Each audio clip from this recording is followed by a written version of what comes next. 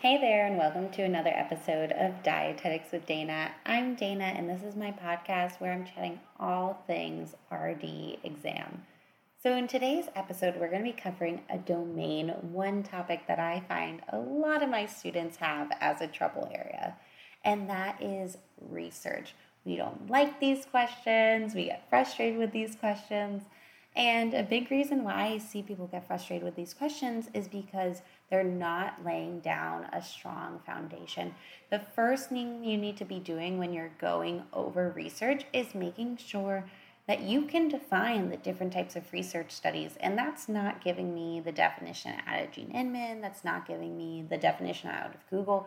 That is really giving me the definition that works for you. Because if you're not able to explain back what something is, whether it's research or another topic, you're really not fully understanding. And remember, for this exam, we want to be actually knowing about the topics versus just memorizing, because that's going to give us more mobility in the topic.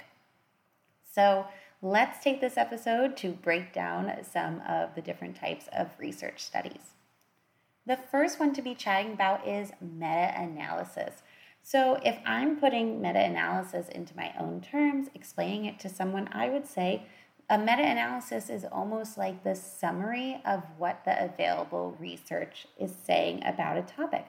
Here, I'm not doing an intervention. What I'm doing is I'm looking at research that's already been done on a topic, and I'm saying, well, what is this research showing?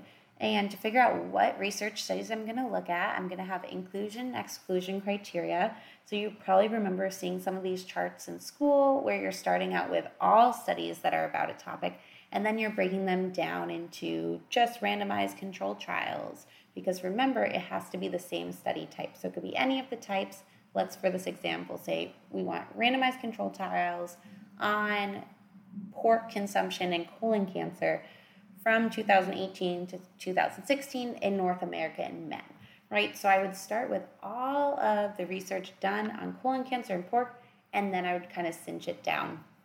And with my meta-analysis, like I said, I'm looking at what is the research saying? Is the research finding that in those inclusion criteria that most studies are saying, oh, there's an increased risk of colon cancer or decreased risk of colon cancer? And when we're thinking about the strength of a study, meta-analysis is our strongest one.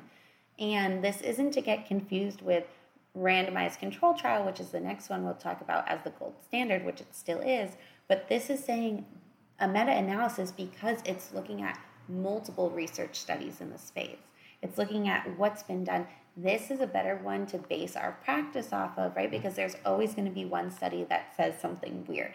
So I want to say, wow, on average, what is, the research saying about this specific topic? And that is what we want to be using as dietitians, because there's always going to be the study that says something really bizarre, so we want to make sure we're basing our recommendations on what is the overall direction of the research.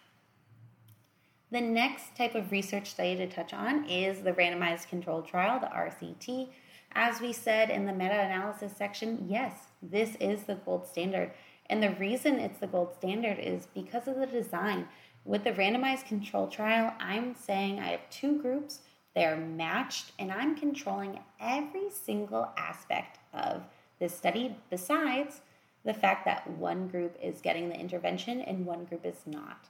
This is an experimental study because I am going to give someone something. So within randomized controlled trial, we have two different types. And so the first type of the randomized controlled trial is going to be a parallel design. Now, this is the one we're most familiar with. We have our randomized group. We separated them into matching groups. And what group A is getting the intervention, group B is not. Everything is the same besides that, and they go in the study at the same time. We follow them along, and then we get our examples. Now, the other one that we forget about a lot, but I do have a lot of students get questions on, is our crossover design. And this is not to be confused with cross-sectional, right? Cross-sectional is just one point in time. My crossover design is very similar to my randomized control trial parallel design. I'm still starting with that group, and then I'm dividing them into two groups, still matched, and one group is getting the intervention, one group's getting the placebo, but then we enter the cross period. And in this cross period, we're having a washout, which is meaning no one's getting any intervention. And then the groups are switching. Now, the group that got the placebo is now going to get the intervention. The group that was getting the drug is now getting the placebo. And they go into a second wave of this study. And so with the parallel design, a big benefit is that it's much shorter in duration. But I need more people. Versus in the crossover design, I actually need less people because each person counts as two, and there's less variability because I'm my own matched control, but it's so much longer. We have that period 1, we have the washout, and then period 2. So it's much longer, but again, different pros and cons for each, and that's typically what I'm getting my students having questions on about kind of the different pros and cons. Now, the next one I want to go over in this class is thinking about cohort, because this is, again, one of the most common ones. We said meta-analysis, RCT, and then the last one we'll talk about in this podcast episode is cohort, because a lot of people are getting this wrong. So when we're thinking about cohort, now this is a correlational study. I'm not doing any intervention here. This is going to be an observational study. And remember, with the word cohort, this is saying one group. I'm not dividing anyone into a group. This is one group. They all have to have something in common. And so when we're thinking about that cohort group, I'm just observing them and looking to kind of see when they're having, an exposure to something and then the results of a disease. So this can be retrospective, meaning I'm looking backwards. So this could be like a chart review on a cardiology clinic patients, doing a chart review to see those who had heart attacks, what were they doing? It could also be a prospective study where we could say something like, we're going to follow pregnant women, look at how much coffee they drink, and then we're going to see who has birth defects. So we're just kind of following these people along. I'm not doing any intervention. So in this episode, we went over meta-analysis, randomized control trial, and cohort study.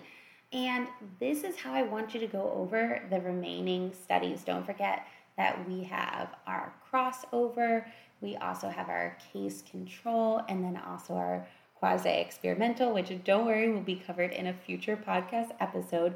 But if you know that research is a trouble area for you, definitely check out my research class. That will bring you not only through the different types of research studies, but it will also talk about our statistical analysis as well, and you'll leave that class also with a study guide. I'll link to that in the show notes, and if you use the code RESEARCH5, you'll get $5 off that course. Thanks so much for joining me on another episode of Dietetics with Dana. Don't forget to subscribe to the podcast so that you can get notified of new episodes. And don't forget to join the Facebook page or find us on Instagram at DanaJF Nutrition. Happy studying.